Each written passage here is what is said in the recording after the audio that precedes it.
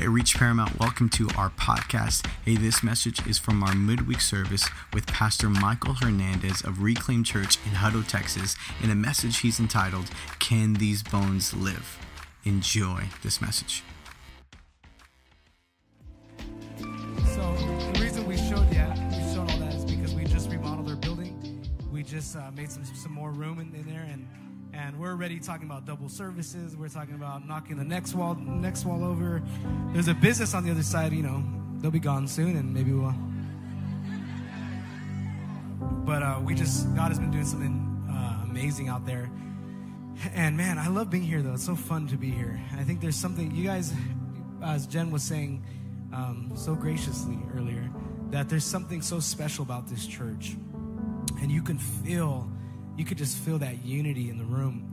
And if you're new here, if maybe it's your first time, second time, third time, or whatever, you found a really good home. And there's something, like I said, there's something special about a church that loves Jesus and loves people.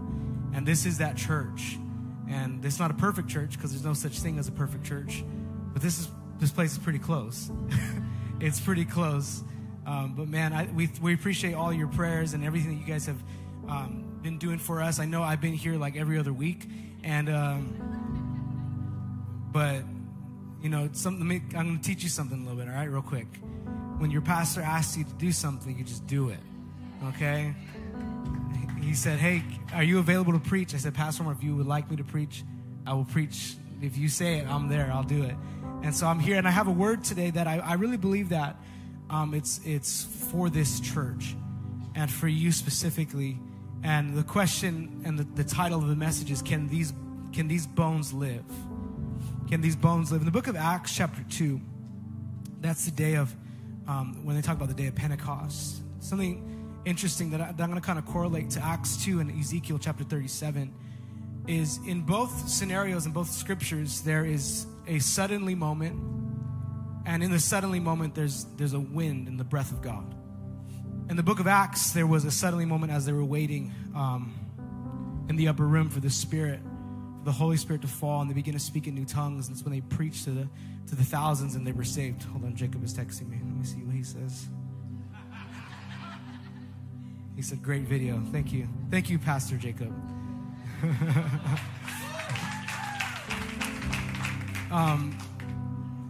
And in the moment after the Spirit comes, we see that Peter goes and he preaches with boldness. 3,000 people are added to the kingdom of God that day. Now, how amazing. I still don't know how they did it without microphones, but it's pretty incredible. But the book of Ezekiel chapter 37, verse 1 through 10 says this: "The hand of the Lord came upon me and brought me out in the spirit of the Lord and set me down in the midst of the valley, and it was full of bones. Then he caused me to pass by them all around, and behold, there were very many in the open valley, and indeed they were very dry. And he said to me, Son of man, can these bones live? So I answered, O Lord God, you know. Again he said to me, Prophesy to these bones and say to them, O dry bones, hear the word of the Lord. Thus says the Lord God to these bones, Surely I will cause breath to enter into you, and you shall live. I will put sinews on you and bring flesh upon you, cover you with skin, and put breath in you, and you shall live. Then you shall know that I am the Lord God. So I prophesied as I was commanded." See, when God says to do it, no matter what it looks like, you just do it. Right? Our job is not to figure out the outcome.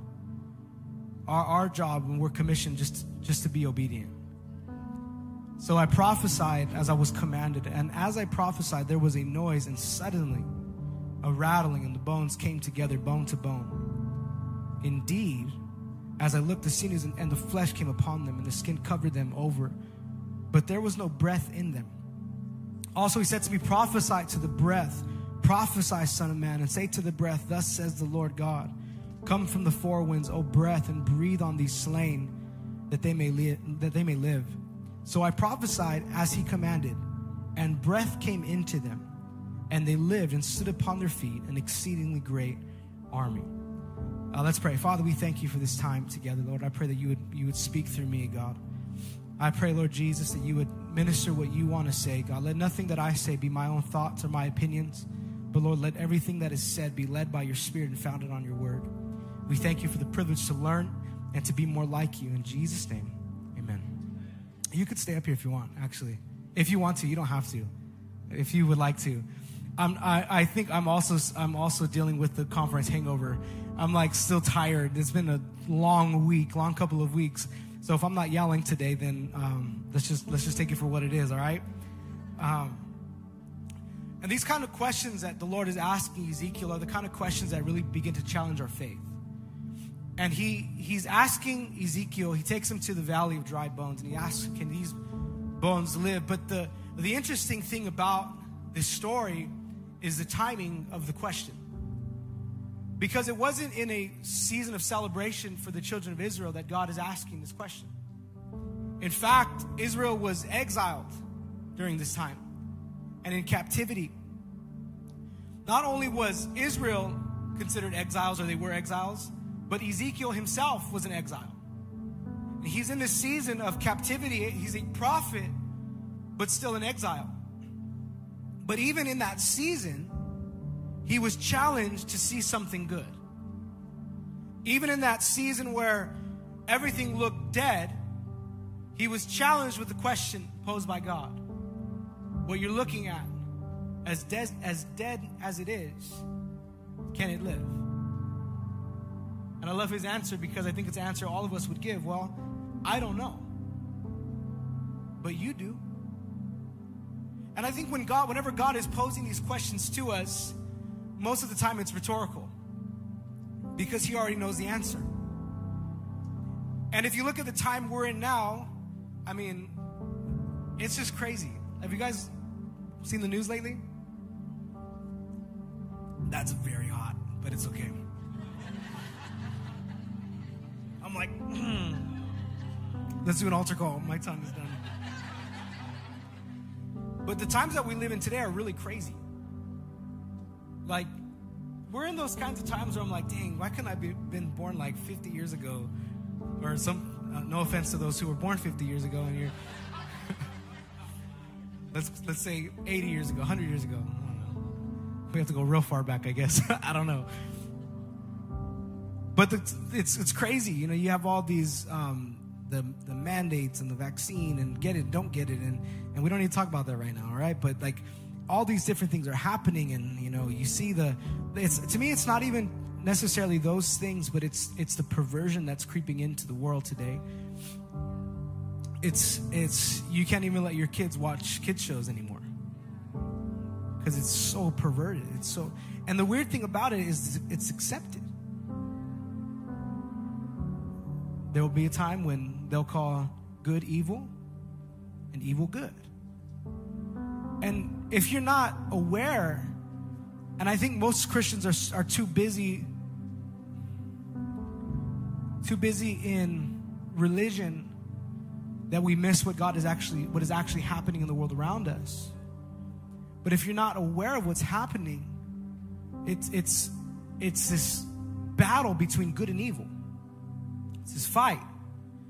And I believe that when I was putting this message together and praying about these things, I felt the Spirit kind of prompt this question in me. As you look around and you see how evil it is, can these bones live? Can there be a move of God in such an evil time?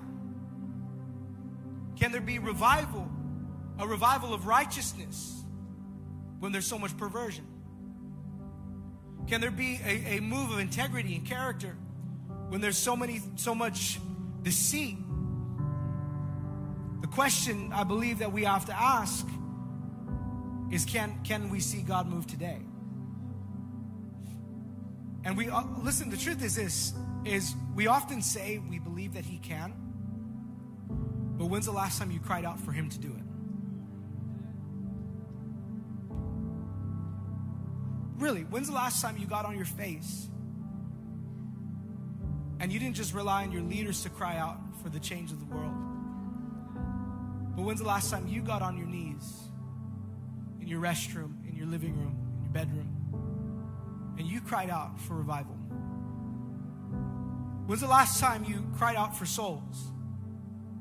Pastor Callie, He's like the only guy that can get me to doubt my salvation. No, I'm just kidding.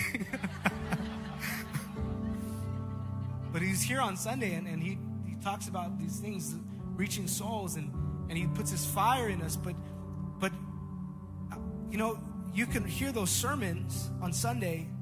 The sad part about it is a high percentage of Christians do not live it out. That's a fact. So God will challenge us to do things. Like, I was at Rite Aid, and we were getting Rite Aid ice cream because we don't have that in Texas. 2 for $7. It used to be 2 for $5, but you know, inflation messing up our ice cream prices.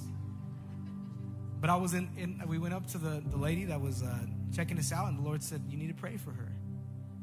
I'm like, I just want to get my ice cream, and I just want to go.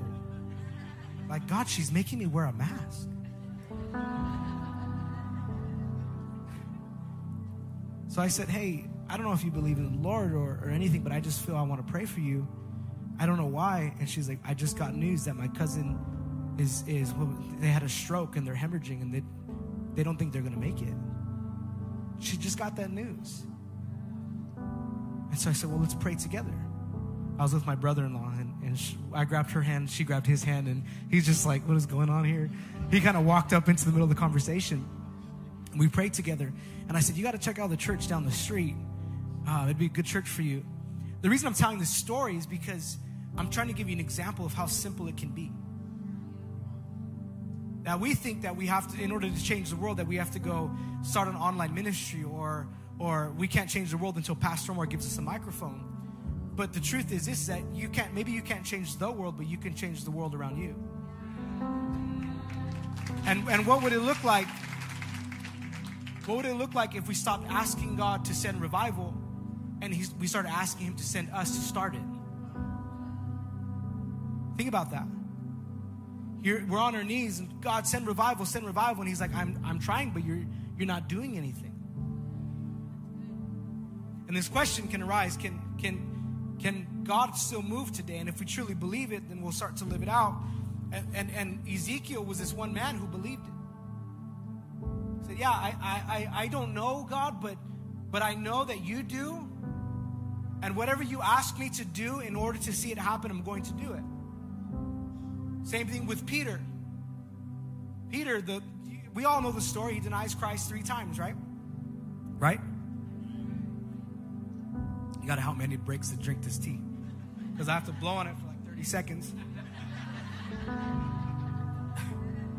Thank you, Jen, for bringing this. Appreciate it. Put ice in it. I hope I'm not boring you today. I just can't go crazy, if that's all right. But Peter was this guy who denied Christ, but yet when he was commissioned by the Holy Spirit to preach a word, 3,000 people came into the kingdom because he believed that God could do it. And again, the question comes down, do you really believe that He can? Like, seriously, don't just pin it on me because I have a mic. What are you doing? What are you doing to see God move? Some of us we're still so busy fighting for our sin, trying to convince God that He's wrong and we know what's best for us. And the whole time it's like, man, if you would just understand that your sin is hindering you. It's stopping you from being everything that God has called you to be. The enemy wants you to stay in your sin, because if we stay on our sin, then we stay distracted. If He can keep us distracted, then that's one less person He has to worry about. That could actually change the world. You know what's funny is we look at pastors and preachers and we look to them and we're like, man, there's these guys that there must be something special about them, and you know, I'll never be like that, and all these different things. But the truth is this: there's nothing special about us. I love what Pastor Billy Hall says, and man, that guy, we were praying for like 30 seconds and he changed my life. But he's like, it's an honor to be called a dirtbag for Jesus. And the truth is this, is that there's nobody that God cannot use. But we've convinced ourselves that because I'm not smart enough, because I don't know enough, because I'm not good enough, because I've been going to church long enough, because I don't have the right family members, because all these different reasons, we've convinced ourselves that God has to use somebody else. He can't use me. But he just needs to find somebody that would say, only you know, Lord. What can I do to help you do what you want to be done on the earth? One of our slogans is in our church, it's in Hutto as it is in heaven. Because we've commissioned, we've heard the voice of God, and we've decided that we're going to do whatever we can at our church to establish heaven on earth. And honestly, I'm a nobody. We're seeing moves of God that I didn't think we would see for another 5-10 years. There's a lady that was in our church that she had to go to surgery. She wrote, I don't even know what it is. They didn't give me enough detail. Well, I still need to sit down and talk with her about it. But she wrote on a prayer card, she's like, hey, I need prayer. I'm going into surgery. We went, we prayed for her. A lady in our church, a leader in our church saw the card. She said, I felt the Lord tell me to go find her and pray for her. She ran out to the parking lot. The lady was in her car. She just prayed with her, laid her hands on her. That was it. She went to the doctor. They cut her open, and they said, there's nothing to be done here. And they shut her up. They closed her up. And how awkward is that, huh? Like, oh, hey, everything's good. There's another lady in our church. I won't give you the details of it, but she came into our church with severe PTSD in her life. Severe. In a moment in worship, she starts speaking very loudly. And we prayed for her. And in that moment, she was completely delivered. She tells us all the time, she's like, I dealt with that for X amount of years, and in a moment, God changed my life. But this is the thing, is I'm a nobody. You know, I didn't graduate high school. I'm an OFL dropout. I didn't graduate high school. I didn't go to college. I never went to theology school. Sometimes I put messages together that it's definitely the Holy Spirit, because but my point to you is this, is that if I can do it, you can do it. God just needs somebody who would cry out. And the interesting thing about the moment of this is, as well as the captivity, it says this, the hand of the Lord came upon me and brought me out in the Spirit of the Lord and set me down in the midst of the valley. And it was full of bones. Jewish custom was that if it was a dishonor if you were not buried. It was shameful. But now Ezekiel is standing in a valley of unburied bones.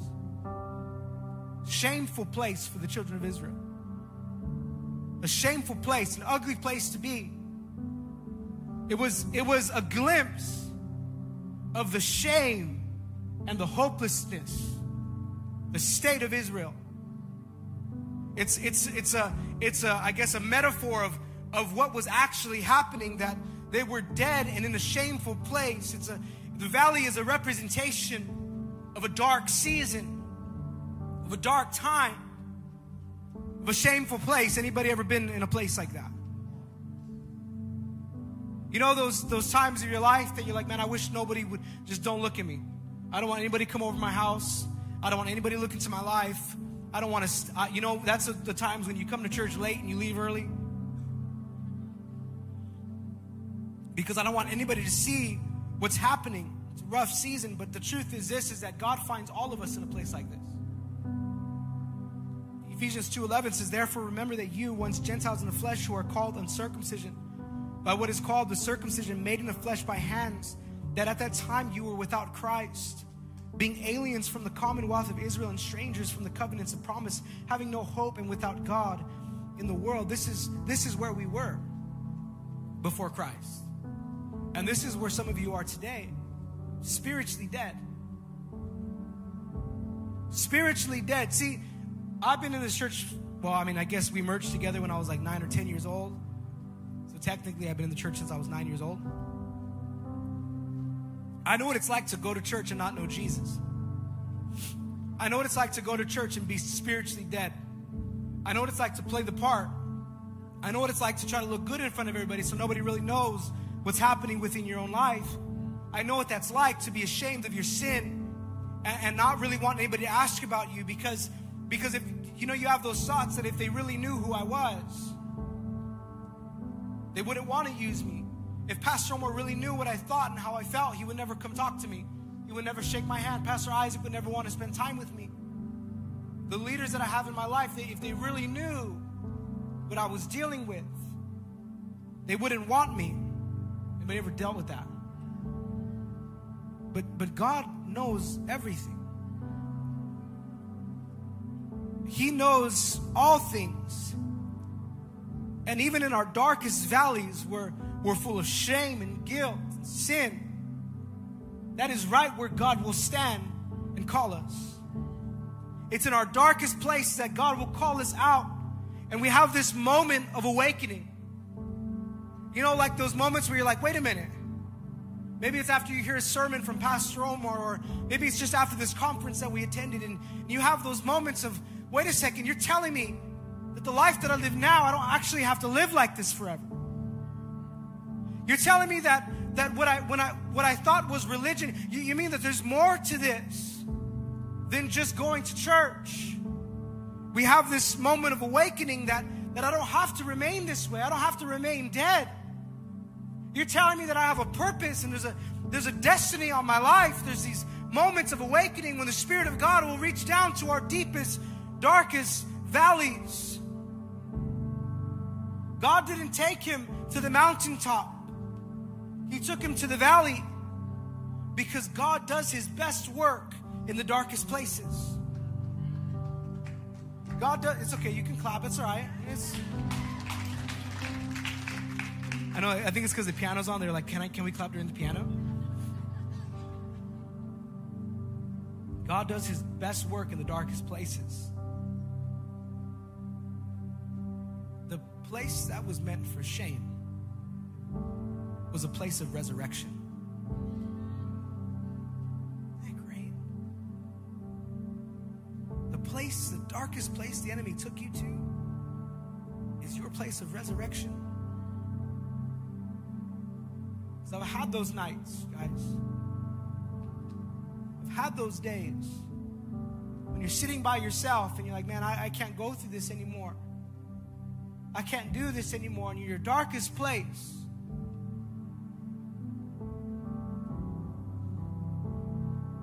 I'm just going to be honest with you for a second. Is that all right? Is that okay? I'm going to get vulnerable. Is that all right? Pastoring is not easy. And there's been moments in my darkest times where I wanted to quit. I wanted to run. Things ran through my mind that I never thought would run through my mind. And I sat there in my darkest place that I didn't know, but little by little the enemy was dragging me there with different thoughts and different actions. And now you ever been there? You're in that place and you're like, oh my gosh, I don't know how I'm going to get out of this. But it's that place that the Lord looks and he grabs you from there. And he starts to speak to you. He starts to talk to you. No. You're not who you used to be. No, that's not meant for you. That old life, it's a lie. And he starts to speak the truth to us. And in the darkest moments is where we find our resurrection. It's a place of shame. God will take us out of the darkness and bring our dead bones to life. He didn't just put them together. He breathed life into them. But you look into the scripture, and before this, the Spirit of God was breathed into them. It says they were put together. They were breathless bodies. There were just a lot of bodies there. Nothing could be done through them because there was no life inside of them. See, sometimes we as Christians, we can look whole, but we're really dead inside. Is this helping anybody? Is this speaking to anybody? We can look like we have it all together, but something in us is just not right. They looked like they were living, but they were actually dead. They were missing something. They were missing something. And this is my fear for the church today. And why am I even bringing this up? Because you can see that today we have a lot of powerless Christians.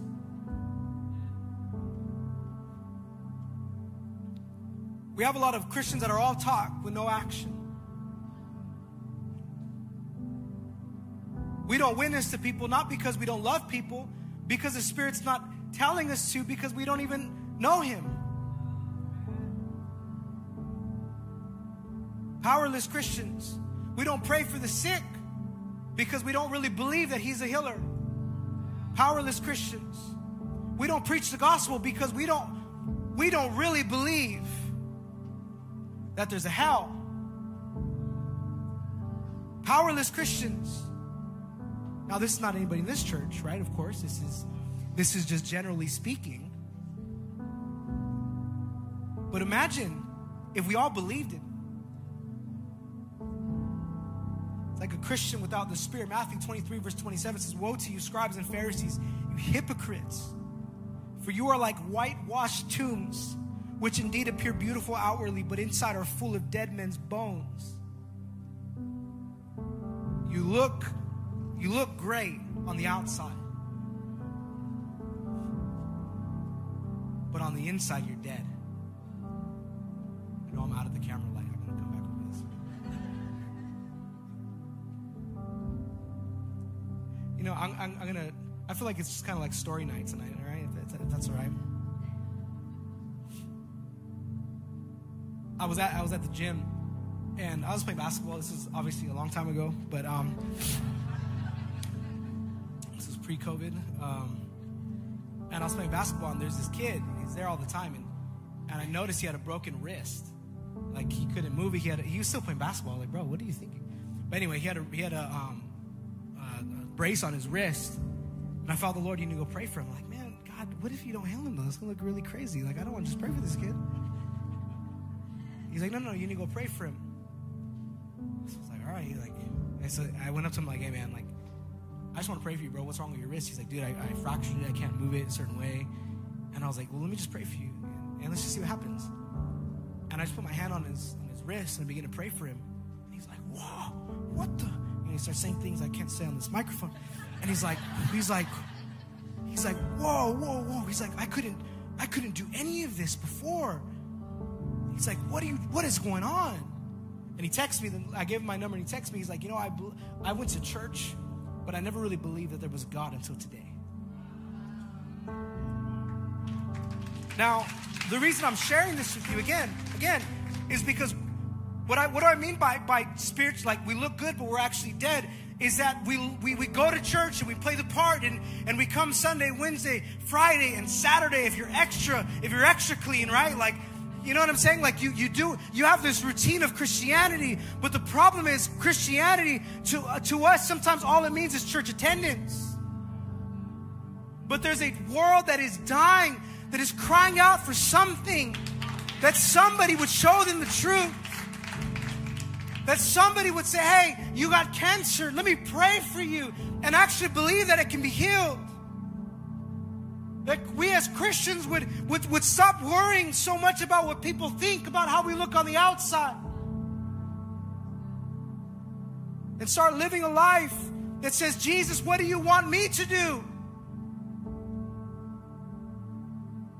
I was sitting with Pastor Omar the other day, and we were talking about discipleship, and he's like, man, Jesus only had 12 guys, and they changed the entire world. And I'm just thinking, oh my gosh, how many people are in this room right now?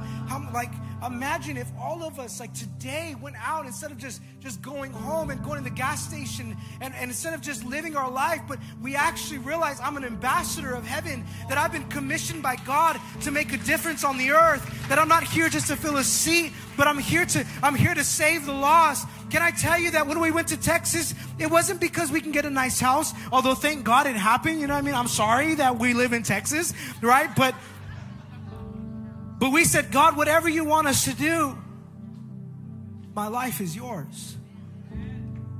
My life is yours. I don't want to get to heaven. And Jesus looks at me and is like, well, what did you even do with my son? Have you ever thought about the end of your life when you're standing before the throne of God with eyes like fire and He's staring into your soul? Have you ever thought how you're going to answer to Him with how you lived your daily life? My goal is that when I get to Him, He says, well done, my good and faithful servant, that I would enter into eternal paradise with my Father. Now, I don't have it all together. I'm not over there praying for people 24/7, although maybe I should. But I'm here today to challenge you that somebody would say, yes, God, these bones can live. Yes, God, this can be changed. Yes, God, there can be a revival. Yes, God, it could start with me. And what I love about what happens with Ezekiel is God doesn't step in and do the work Himself necessarily. But He prompts Ezekiel and says, prophesy. Prophesy. I want you to be a part of what I'm going to do. Prophesy. And I like it because towards the end he says it twice. He's like, prophesy. Yeah, prophesy, Ezekiel. Like there's like this, like He's pumping him up. Like just speak it. Speak it, because if you speak it, I'll do it.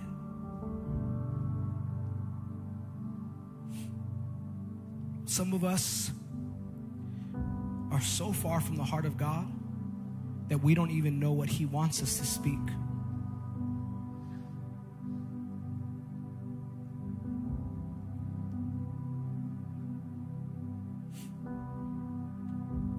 Some of us are so far from God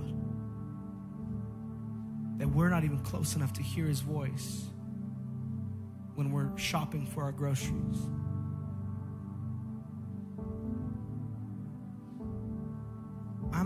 Honestly, I'm afraid to lose Him.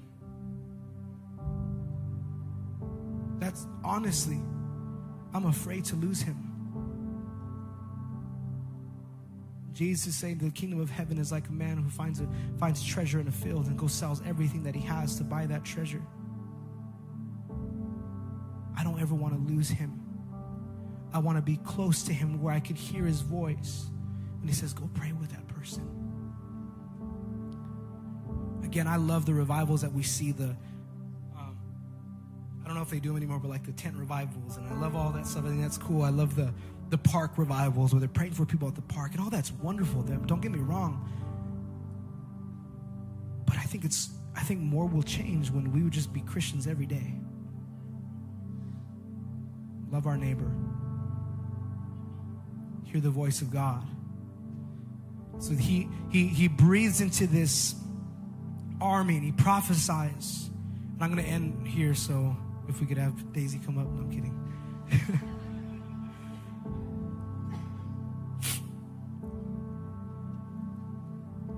It's this great, this body of people just standing there, right? He's like, prophesy, and he prophesies, and the bones come together, and now there's just a great crowd of people. So I prophesied as He commanded me, and breath came into them, and they lived, and they stood upon their feet, an exceedingly great army. God didn't breathe life into you just to stand. The Holy Spirit didn't put His breath into your life just to be another churchgoer. He didn't put His breath into your body just to be a better husband, just to be a better wife. Some of us still need some work on that one. Amen. He didn't just call you to be a good person. An exceedingly great army. It was an army, not a crowd. A crowd gathers to watch. A crowd gathers to experience something. A crowd gathers just to spectate what's going on. You know how many crowds were around Jesus and only 120 in the upper room? Because a crowd will gather just to see what's going on over there. But God is not raising up crowds. He's raising up armies. And armies come to fight. Armies come with a mission. Armies come with something in their mind and their heart that they're passionate about. That I'm called not to just be here, but I'm called to make a difference. Church, you're called to make a difference. You're called to be witnesses of the Lord. I'm going to read this in Acts chapter 1, verse 4 through 8. And being assembled together with him, he commanded them not to depart from Jerusalem, but to wait for the promise of the Father, which, he said, you have heard from me. For John truly baptized with water, but you shall be baptized with the Holy Spirit not many days from now. Therefore, when they had come together, they asked him, saying, Lord, will you at this time restore the kingdom to Israel? And he said to them, it is not for you to know times or seasons which the Father has put in his own authority, but you shall receive power when the Holy Spirit has come upon you. And you shall be witnesses to me in Jerusalem and in all Judea and Samaria and to the ends of the earth. So who is a witness of the Lord? Witnesses are those who receive the Holy Spirit with power.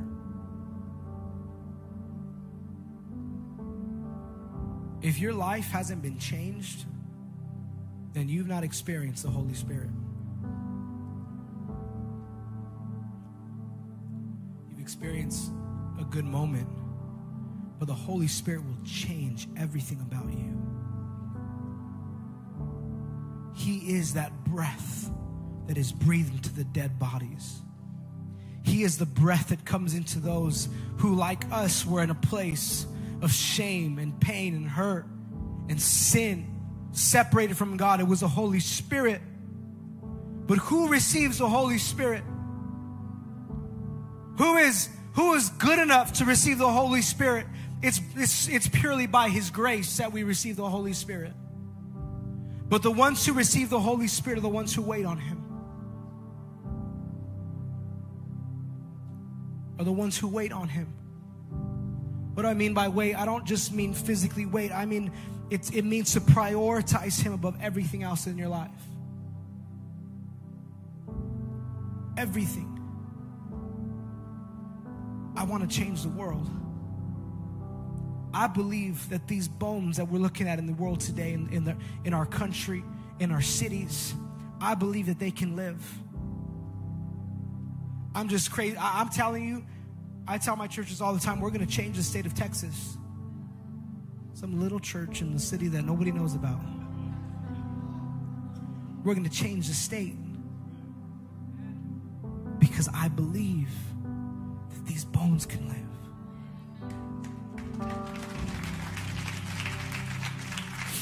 Not only do I believe that the bones can live, I want to be close enough to His heart that I can speak in a way that brings them to life.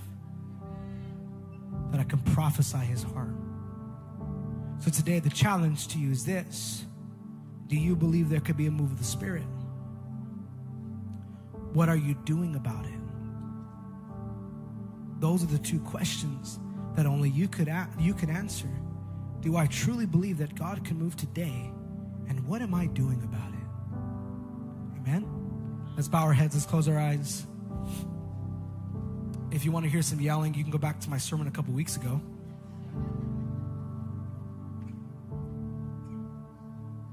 And now the temperature is perfect.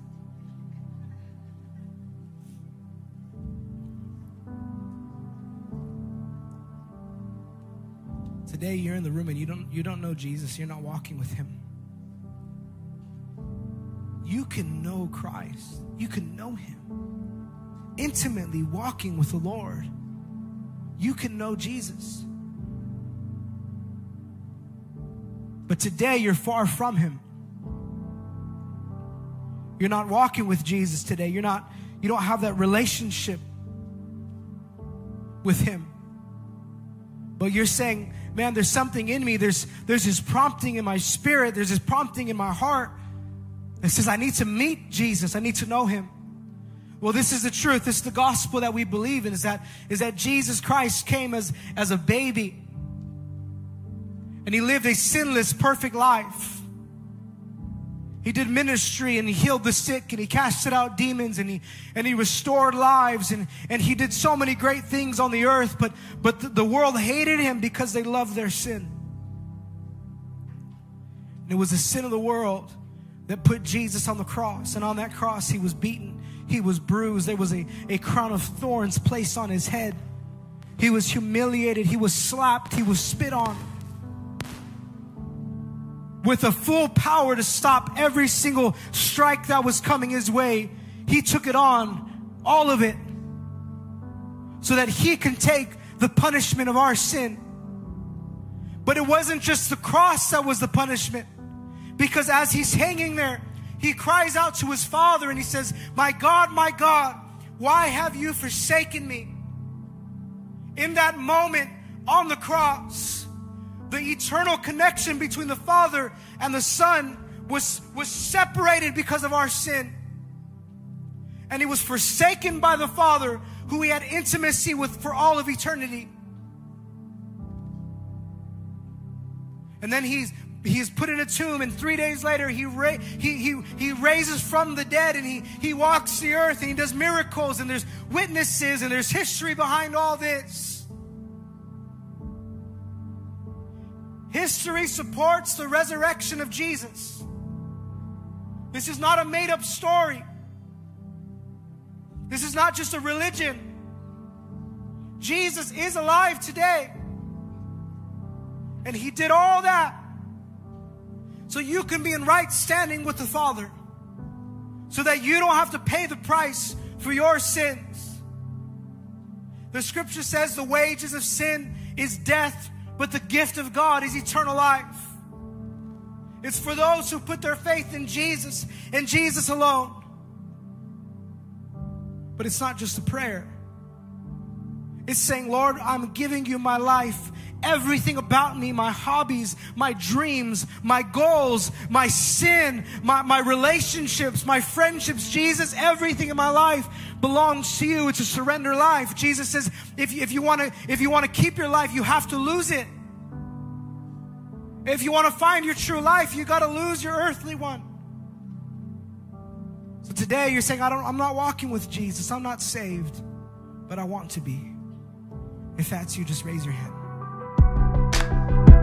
Thanks so much for listening to this message from Reach Church Paramount. To stay connected with us, follow us on Instagram or Facebook at Reach Paramount. To give and support this podcast and ministry, visit our website at reachparamount.com/give.